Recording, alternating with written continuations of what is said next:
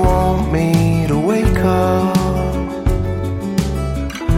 but I'm strangled in my sleep. You want me to shape up, but in my dreams I've found relief.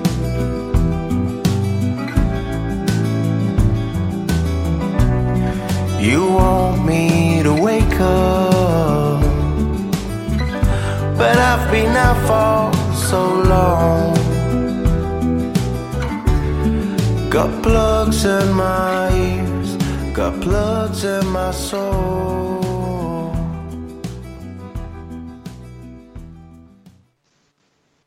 Hello. This is Diego signing on to the CP show with my host, Kathleen Gomez. Hope everyone is having a fantastic Saturday night. It's definitely been a busy week in the political world, and we have a lot to talk about. We have a great show for you guys tonight with our very first guest, Lori Kilpatrick. How are you doing, Kathleen, tonight? Doing really good. You sound very animated and very happy.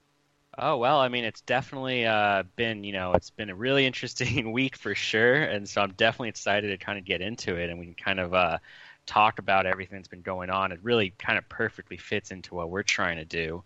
And for those that are maybe this is the first time they're listening in, we are starting the Know Your Vote initiative.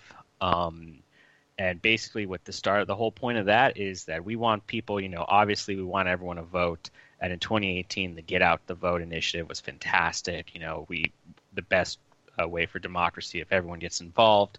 However, even more important for democracy is to have a well-educated populace. And so the Know Your Vote, we want people to know who they're voting for, and we also want more people to run for office. So it's a two-pronged effort. Basically, not only are we having people be more knowledgeable about who they're voting for, we also want it to make it more easier and streamlined for people to run for office. So Kathleen, I mean, is there anything you kind of really wanted to talk real quick about kind of this week and everything going on? Well, no, I do think that everyone should be concerned about free speech. I can't believe that would ever be an issue. But for me, that's something I heard loud and clear. So we can always talk about that on a show when we don't have, a guest, but because that's a big discussion. But, I'm the end of the baby boomers, and this is just something that boggles my mind how if you don't like what someone's saying, now you censor them or cancel them. That's another thing, the cancel culture, where before it was always, well, if you don't like what they say, you turn off the TV, you walk away, you don't have to listen. But now nobody can even have free speech. So I don't want to get on my soapbox because this thing really bothers me. But I do I'm excited about our first guest because I'm from Cochise County, and Lori Kilpatrick is from there too, and I just want to talk a little bit about her. I'm really excited. She ran for two different elected positions, and I'm really intrigued to see, because it's very difficult to run against an incumbent, and so I'm excited to ask her questions. But first, I want to just give you guys a little bit background about Lori. She grew up in a small rural southern farming community. She joined the Army right out of high school, where she met her husband. And while they traveled, she got married, they traveled base to base, she started a family and became an Army wife and achieved a degree in education. Her husband's family had settled in Douglas, so when the family retired from the military, they went back to the area. And as a small business owner, Lori decided to run for Arizona State Senate. And even though she lost, she realized that her commitment to making a difference and changing what she saw as corruption within the establishment would not keep her from trying again. Recently, this past election, Lori ran for county supervisor of Cochise County. And once again, she encountered the difficulties running against an incumbent. We're really honored to have her on our show tonight as we discuss the perils and the pitfalls and the accomplishments of running for public office. And before we continue, I just want to thank Lori and her husband for their years, for their service. And, back in the day, I used to work on the Armed Services Committee and worked a lot on issues for military families. So it's not just when, say, a husband or a wife are in the military, the whole family serves too. So a lot of times we forget that it's the children or it's the spouse who serves right along with whoever's in the service. So, and one other thing before I bring in Lori, and I don't think people would realize this, but Cochise County is actually, Cochise County is 4 million acres or 6,219 square miles, which is as big as Rhode Island and Connecticut combined. So the area that she is running from, Cochise County, can you imagine that? Connecticut and Rhode Island combined are as big as Cochise County, and it's very rural. So I'm really interested to talk to her. So, Lori, how are you? Are you there? I am. Thank you very much for having me on your show. I'm very excited about talking with everybody today. Thanks so much. We're really excited to have you on, and I want to thank you for coming on. And kind of what we're really going into is I know you ran for two different positions, and so first off, if you don't mind just kind of briefly explaining what those two offices you ran for were. I ran for state senate. It was actually an open seat. However, there were three of us running for the Republican Party, and then one person who ran on the Democrat ticket as well. A former Speaker of the House actually won the seat. So I was going against two that were, one that was actually in the House. He decided to run for Senate instead of for the House, and which is part of the problem, one of the problems, because what had happened was we have term limits in Arizona, as most of you know. But there's a loophole, and the incumbent, when they reach their max amount of time, they can run for the other position for one seat, and then they can run again. So in order to keep Gail Griffin, because Gail Griffin had termed out as our senator, to keep her in office, the sitting House representative ran for Senate, gave up his seat, ran for Senate, and so that she could run unopposed for the House seat. And so, again, just a little part of the quirks of our wonderful political system and how those in power continue to stay in power. But so I ran for that seat. Limits. I was going to say, so the term limits are basically at one continuous time frame. So you can essentially, there is term limits, but it's not. It's just for continual amount. Right. Seat. So you can sit out one election and then run again for the same seat that you were in, or you can run for the other seat. House. If you were in Senate, you could run for House. If you were in House, you could run for Senate, and just keep flip-flopping back and forth.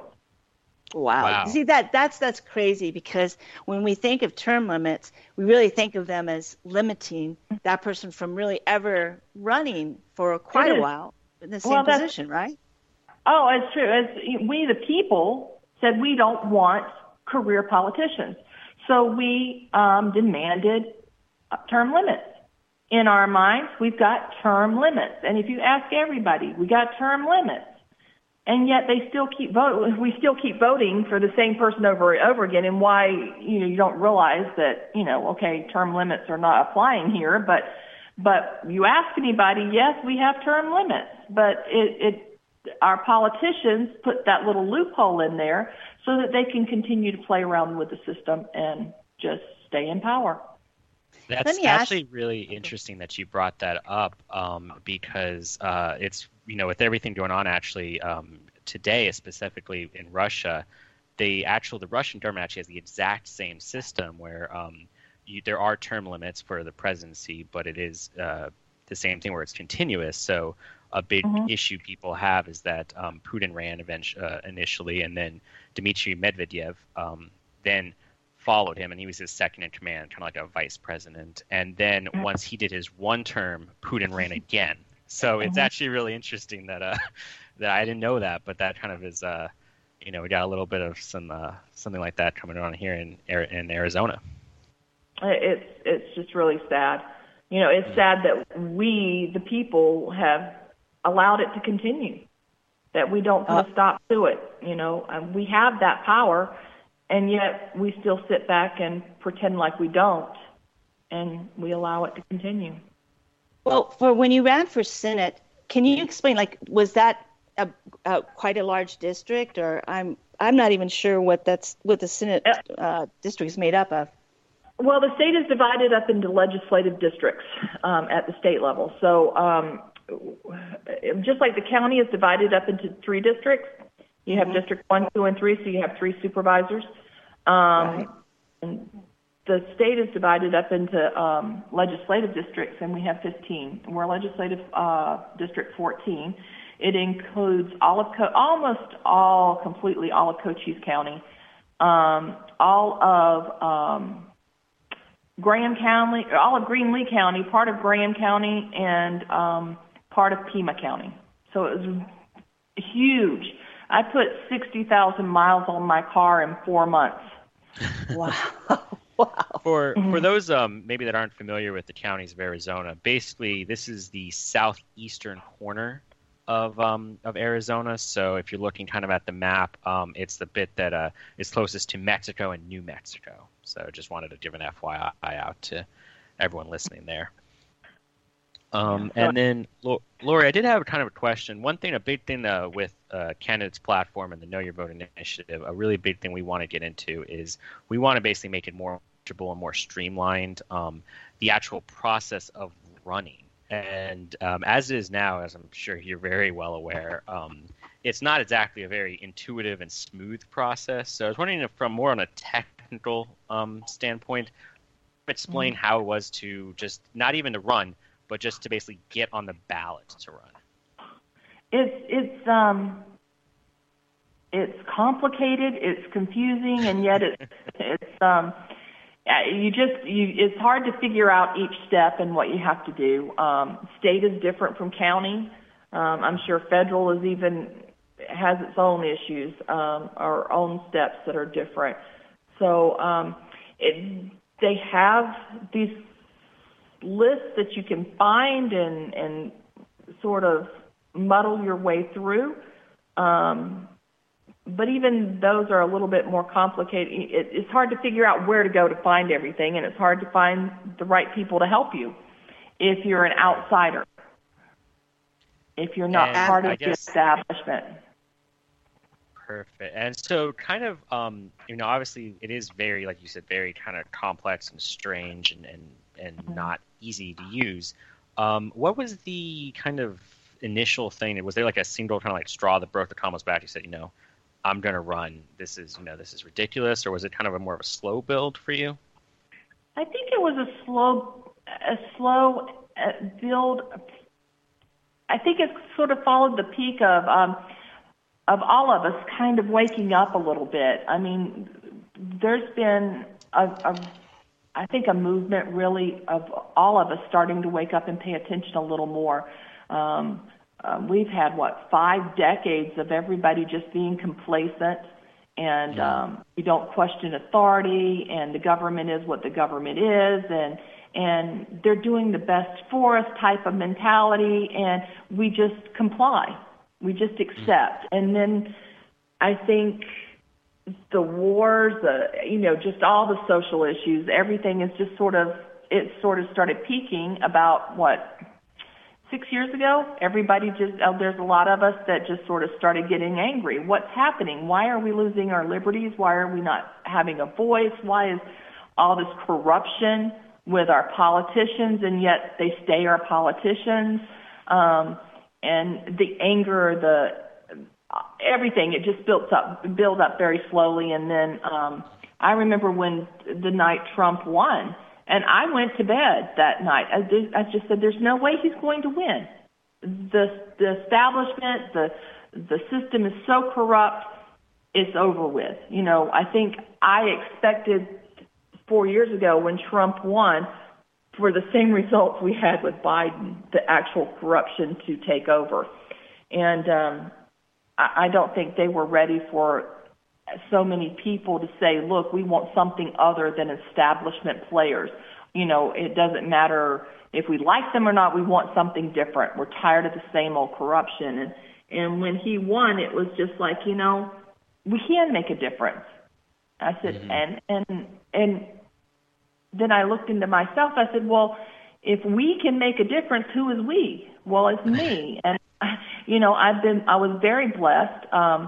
My husband is a wonderful man, and he pays our bills, and my son came home, moved back to the area as well, and he helps run our family business.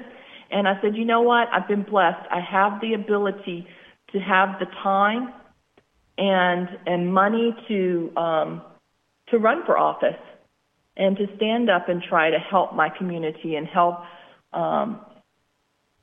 fix things. And that's what I wanted to do. I went in with a very idealistic attitude and hopes and dreams and everything that goes with that when you think, okay, we can do this, we got this, and that's what led to it. So it was kind of a sudden burst. I just said, you know what? The Senate seat is open. I'm going to run for the state Senate. I'm going to go up there and I'm going to show them how it's done.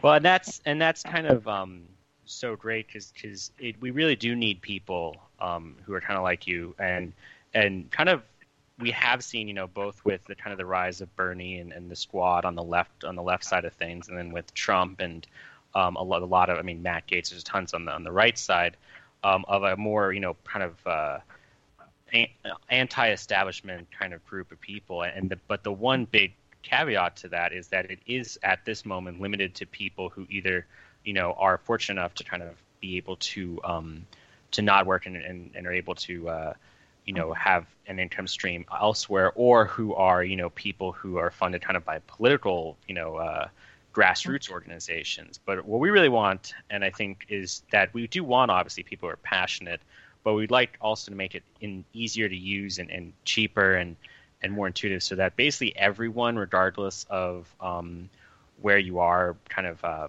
what position you're at, you're able to run. And so I think that that's really great, because the points you hit the nail on the head with just kind of how it was kind of business as usual until very recently, last 10 years for sure, where people kind of got fed up. Right. Well, that brings me into the whole thing. When you were thinking of running, what did you think about how you were going to organize yourself? Did you think, do I have to get a campaign manager? How am I going to do social media? How do I reach out to rural communities? Did you get a little bit overwhelmed by that, or did you somehow? Because I guess the first step you have to take, of course, is to get your signatures for the ballot, right? And how did you go about doing that in such a rural area?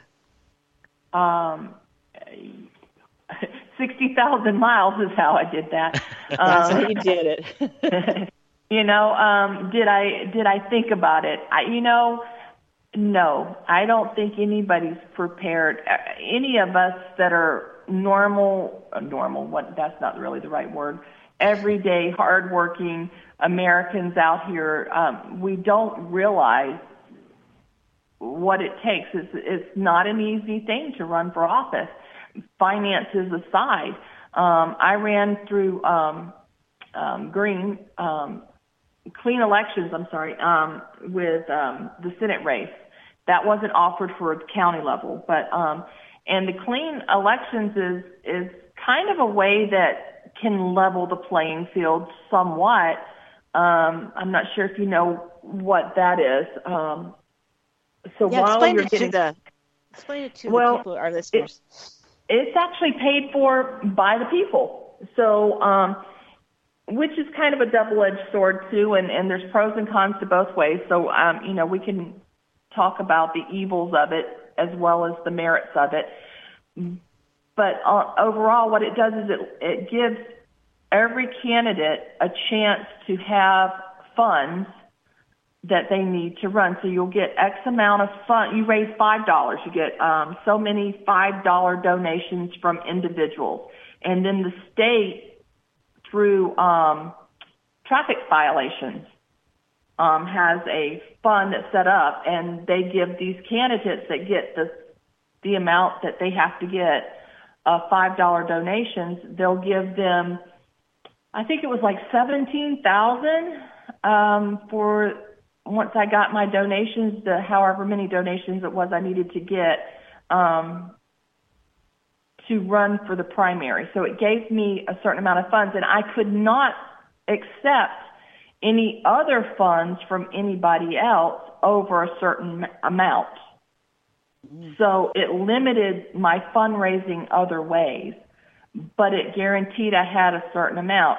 And that might be a way to ensure that anybody can run, and it eliminates the big dark money and the big lobbyist money that a lot of the candidates get to keep people from challenging them. The establishment get to keep other candidates from challenging them and being able to compete against them.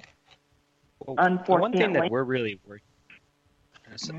what we're really working on is actually kind of in line with that. And I'm not sure how much, Lori, you kind of have heard about it, but just kind of a brief explanation. Candidates platform is basically going to be kind of a social media, if you will, specifically for elections. So basically what that does is that you can go on, and if you're, let's say in Cochise County, we'll just put Douglas, Arizona there, you can log in, and using your IP address, it'll locate where you are, and basically you can pull up just everyone who is running for an office that you can vote for, top to bottom. And what it'll do is, on top of that, it's not just, kind of a list of those people. Everyone who is running can also create their own profile, sort of like a LinkedIn or Facebook, and then you can manage your page. And so what someone can do is say, okay, well, who's running for, the county controller or county supervisor? And what you can do is then it'll say, okay, so candidate A, B, and C are running, and then you can actually go and click on them. They'll actually link to their page. You can see, the videos they want to put out, any kind of posts that they want to post, any endorsements they have. So perhaps if you're, we do have people who have are really passionate about issues. So perhaps your most important vote is 2A rights or clean elections or border security or health, free health care, whatever that may be. Groups can actually say, oh, well, if it's 2A, I'm endorsed by the NRA, or if it's, Medicare for all, I'm endorsed by Justice Democrats, stuff like that. And that's really the point of it, is just to basically, instead of, as you said, driving 60,000 miles, knocking on doors, which is definitely a little bit of an antiquated way of doing business. We don't really have salesmen knocking on your door anymore. So it's kind of crazy that we still do that with politics. That's basically the whole point of it, is that we can make an easier system, a more intuitive system, more accessible system, both for people who, such as, in your case where it's a big rural county, instead of having necessarily to go everywhere. And then this year kind of proving us with COVID how so much can be done online through video services. Instead of maybe having to go drive 30 minutes somewhere, you can have an online town hall, and people can ask you questions through their computer. And also we hope down the road to also maybe hold debates on our candidates platform. And then I guess the next thing I wanted to ask you, what did you find was the most expensive thing in running a campaign? Was it ads in the newspaper? Was it, that type of thing? What was your most expensive expenditure? Probably the advertising, and finding the right advertising. There's so many mediums now, and different groups everybody does not use the same avenue. So some people read the newspaper, some people listen to radio, some people are on Facebook, some people read magazines, some people, there's just so many. And it was trying to hit enough of those to reach the majority of the people, or to reach everybody. And it's very expensive. Newspaper is very expensive. About what did it cost you, say, to run? I guess like the biggest newspaper in, say, Cochise County would be the Sierra Vista Herald, because I know the Douglas paper, that went out. A lot of these little newspapers that used to really promote, news in the community no longer exist. So say if you placed an ad in Sierra Vista Herald, What would it cost you for a week? Well, then it gets into the size, it gets into how much, and once you add candidate to it, everything doubles usually in cost. But they do run packets, for candidates as well. So $500 to $1,000 a week, Wow. depending on what you wanted to do, and how many papers and things you wanted to hit. It could get very expensive. What was the biggest hurdle, I guess, that I would say, coming out of your experience with either one? I'm just kind of curious because it's not often we hear, especially from smaller races, your more local races, we don't hear a ton about it after the fact. So I was just really interested in what would be the biggest hurdle you had kind of with whichever one. I think getting to know, for people to get to know me, as much as it's name recognition that wins races, especially at a state level. And at the local level, I think I had a little bit more of the name recognition, but it was also meeting enough of the right people to help give me an endorsement, to say. So just kind of that outreach, really, to kind of the community. Well, I guess that's a hurdle too, but you know what? I think that now that I think about it, probably the biggest hurdle of all is that little letter right after every candidate's name, the D or the R, and that became the biggest hurdle for me. Is to get past that, and I just never got past it, and I did not get past it enough. And that's really interesting because, there is that kind of a bias, I would say, of, I'm a Republican and you may like a lot of what someone says, but that D or that R, especially if you don't really know in depth what that person believes in, I think people have kind of got in their head, okay, well, on the right-hand side, people think, oh, well, they got a D. They, are probably a big government socialist type, and then you got on the other side, oh well, he's just some kind of old school bigot. And I think that's a big issue, is that a lot of people on both sides, especially in the local election side, they're not really the D's and the R's are not really that connected to the big names in there because they're just everyday people. They're your neighbors.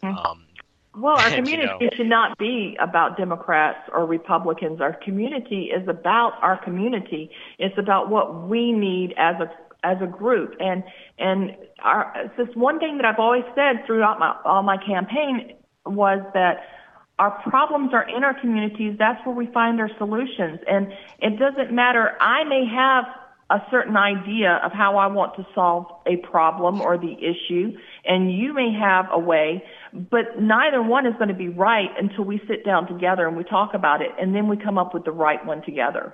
And that's not found through D's and R's. And unfortunately, that still controls it. Yeah, absolutely.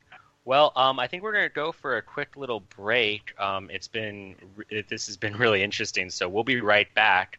For anyone in the audience, if you do want to ask Lori a question or even just something in general about Canada's platform, the Know Your Vote initiative, the number to call in is 323-744-4831. That is 323-744-4831. We will be right back after the break.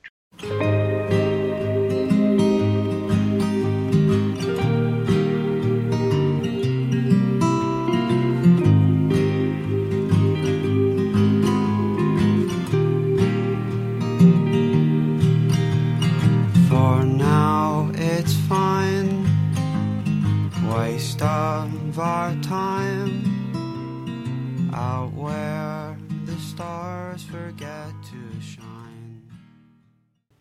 Welcome back to the CP Show. I am Diego Vlasic. I have my co-host with me, Kathleen Gomez, and our special guest, Lori Kilpatrick. We were talking earlier about the ins and outs of running for kind of local seats. She has run for both on the Senate and the county level. And so we're just kind of having an in-depth conversation about everything to do with that. The next question that I kind of had was, we were talking previously about the two-party system, and I've done a little bit of work on some campaigns on the national level, on the federal level, and the one thing I noticed, is the dominance of the two-party system, the kind of red versus blue team, the us and them of it, and it gets very, you have to put in so much to the party, and there is a bit of this motto, country over party, but when it comes to running for office, it is party over country all the way. And that's something we want to break. But one thing, Lori, I wanted to ask you was, how was your experience dealing with kind of that strong culture of the two-party system, as well as kind of the corruption and kind of the, you'd mentioned earlier about the term limits, but kind of that, I scratch your back, you scratch mine attitude that we get, especially kind of on the smaller local levels? Gosh, I don't know where to start with that. Big question. Yeah. I think that was my biggest disappointment. I love my country. I can remember registering to vote the first time. I can remember being 18 years old. I turned 18 in June, and of course the election was in November. I can remember what I wore that day, standing in line. And am I getting feedback for you guys? No. Okay. No. I can remember the trees. I remember looking out as I stood in line and waited to vote. Being an American I've loved the fact that I got to serve my country in the Army. I love the fact that I was a military wife. My son is active duty Army. He's an airborne ranger, and he'll be retiring from the military in 4 years now. So he's an amazing young man. My daughter served in the Navy. This country, we live in the greatest country in the world, and it's an honor. It's an honor that we owe something to give back, to give back. So serving and to the ability to be able to run for office, I was so excited about it. And my biggest disappointment, I think, was the fact that I realized, because it's always been you versus us, us versus them, the reds versus the blues.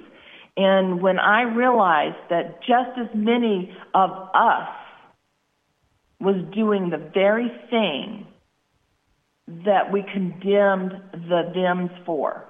And it doesn't matter which side you're on. If you can't admit that that's happening, then that's the problem. And we've got to find a way to stop that. And until we do, the two-party system is what's destroyed this country. It's what's destroyed the American way, in my opinion. Well, I find that really interesting because, most of the time when you're running, if you start out, like say in a small town like Douglas, and you want to run for city council, it's not so prevalent, the party. But when you want to get up and you get in, like say Tucson, you really kind of got to do your dues within the party. You got to serve on this and serve on that. So you kind of become entrenched into the party, and then the party decides whether it likes you enough that they're going to support you and carry you forward. So I understand completely what you say, because it's almost like if you don't walk the walk that they want you to walk, well, then you're out. Do you think that's true? No, it is very true. When I first announced that I was running for state senate, there were some very important people that whispered it literally. I'm not even exaggerating, whispered in my ear very quietly, "You can't run for office. That's illegal." You're not, but don't tell anybody. We'll see if we can't fix that and get it right. And I'm sitting here, what have I not done that I'm supposed to do? I filed, there's nothing to file. I'm getting signatures. I've made my statement, my announcement. I've done everything. And so I went home and I did my research again. What am I forgetting? This person is telling me, trying to protect me here. No, they weren't. They were trying to make sure that I towed the line and I stepped back and that I didn't run. Yeah. And that's the way, and it started that way. That was the first week, and it was several things from then on out that you get bullied, you get pushed around, and the money, and there's just so much corruption. They don't want us paying attention. They don't want us running them. That's actually really interesting because it's indicative of every level of politics. I actually have a really good friend of mine who is a staffer for representative, I won't say the name, in the House of Representatives, and they were actually telling me that when this person started a couple years ago, there was actually, and they were a Republican, there was actually a bill that they wanted to work, kind of support and work with some Democrats on. And it was a bill that was just basically, it was about minimum wage and kind of modeling it after more of a mathematical equation and kind of taking the politics out of it. And he told me that that representative was told by kind of the caucus, the GOP, that even if they did like it, they were trying to get that person primaried out. And so on the Democrat side, they're trying to get that Democrat to lose the election. And so if they passed this bill, they would get a lot of public. It was polling well, and they get a lot of public support in that district. And so basically, to make sure to taint, they wanted him to taint it, and basically making sure it goes nowhere. So then the Republican in that district would then win, and it would make the Democrat look bad. And that's kind of exactly the same thing you were talking about, where it is this two-party kind of system, and it is this kind of big entrenched bureaucracy, and that's really, when it comes down to it, that's the thing we want to get rid of the absolute most, is make it so that you're not beholden to the party that got you elected, you're beholden to the people that got you elected. And what better way to do that than with the internet? Exactly. And I guess now this is my next big question. Now, I'm from out to the audience, and I'm from Cochise County, and I was totally supporting you, Lori, because I think what happens is when people, it's amazing, once they become in office, get into office, and they're in their term or so, they think that they are so much smarter than the people, that they know so much more, and that they should make the decisions without consulting the people or getting feedback. And am I right? I mean, how do you see the incumbents in your viewpoint for having tried to run against them and get elected? Well, I realize that there's kind of two ways of thinking about it, and you use the same word to describe both. You work for the people, and that means, in my opinion, I'm working with the people. If I was whoever's in this position, an elected position, you work with them. You find out what the community or the district, however you want to define that term, the people in that district feel about the situation, the issue, whatever it is that you're looking for the solution for, and you follow that guideline.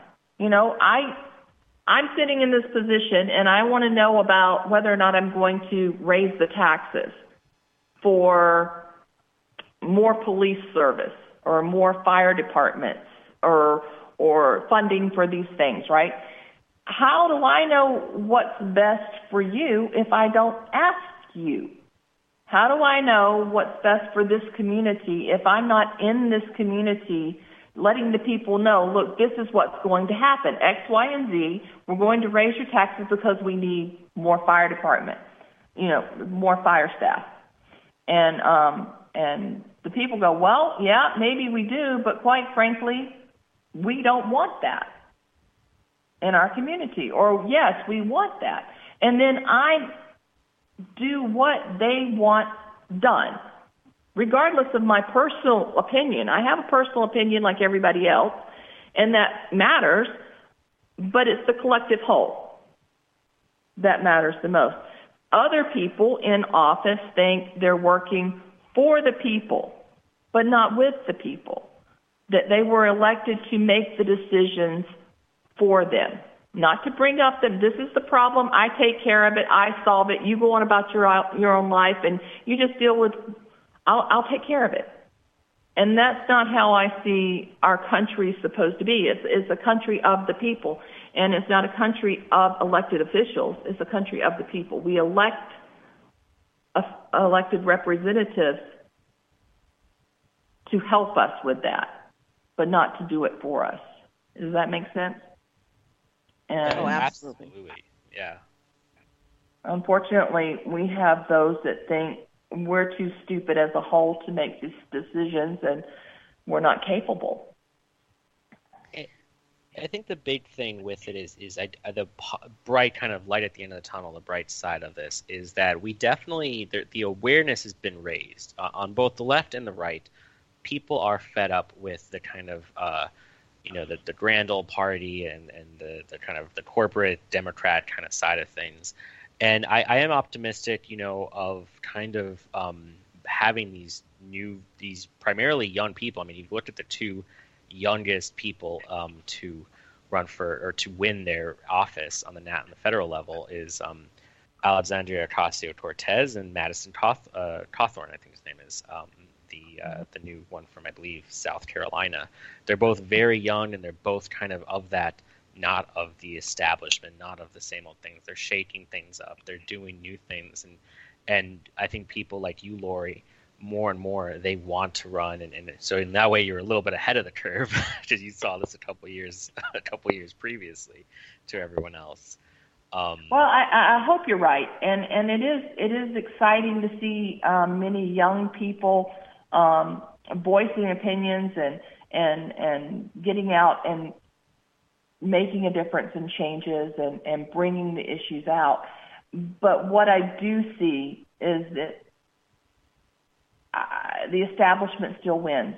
And so I'm going to say I'm very guarded, and I'm going to be very pessimistic about that prediction, and say that what I saw is people who have been in office for 47 years are the ones that are winning. The ones that have been in office for 20 years. And not a single person has a nice thing about, and this is local. This is local as well, not just at a federal level. Not a nice thing to say about that person. They know all the evils, and they still get elected. I'm sorry, Dio. I just want to follow up on one question. Now, Lori, I think that people also have to understand that you no longer can sit on your couch and just let everyone, these elected officials, just decide. You need to show up at these meetings, like these county supervisor meetings. Is that something that you did? Because I know, and again, I'm speaking on something I know about because you actually raised the concern for me when I found out they were going to get rid of this great logo we had for Cochise County, which was the Indian, the Indian chief Cochise from the Apache tribe. Oh, that's not going anywhere. Mark my words, that's going to pop back up again here real soon. You think after everyone, and to tell the audience, this is a logo that's been there forever. It's something anybody that comes from that area feels very strongly about. And in the incumbent decided, and there was 3 of them, they were incumbents, they just decided they were going to get rid of this logo. And I don't think if it wasn't for you, Lori, going to those meetings, and this is what I think people have to understand, you have to go to your meetings, whether it's a county supervisor, the city council, the school board, because you're going to find out what's happening. You found that out, and you kind of gave a sounding alarm to everyone because nobody knew about it. Mm-hmm. I started talking about that a year before, and I was shot down. Everybody's like, no, this is about jobs. This is about advertising to get in everything. And I'm like, okay, we'll see how this is going to play out. But what they were doing was not about just the advertising and marketing and stuff. And so it took about another 9 months, and then the truth started coming out exactly what they were doing. But it falls back into how, locally, and I'm sure this is in many ways how they run. We elect these. Did you know? This is off track a little bit, but did you know an elected official only has to, in the county, only has to work 1 day a month? What? They only have to show up 1 day a month. That's it. And they make how much? Well, it depends on the job. The supervisor makes $63 a year. On average, that's, I guess they all make a little bit different, 63 to 100 and something a year. I don't know. So if they're working 1 day a month, they're getting $5,000 for that day's work.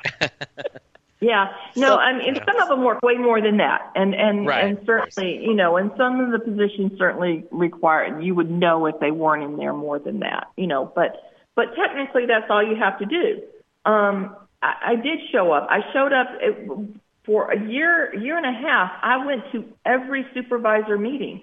That was twice a month. I went to every city council meeting. I went, almost every. I mean, I did miss a few of those, but in every city that's in my district, I went to the school board meetings. I went to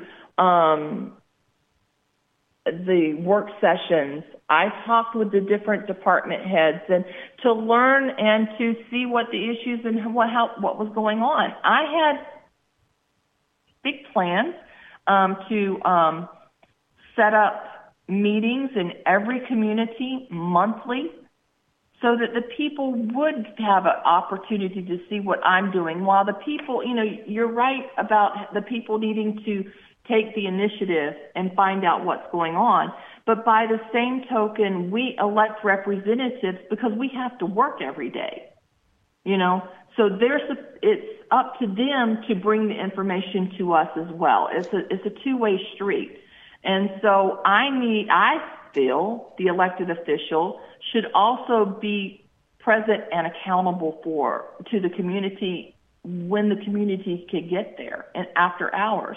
And so I had these plans for meetings for all the communities so that the people could reach me as well, know where I was. And I could say, okay, this week we're talking about these issues and this is what's coming up. Here's the solutions that this committee has come up with.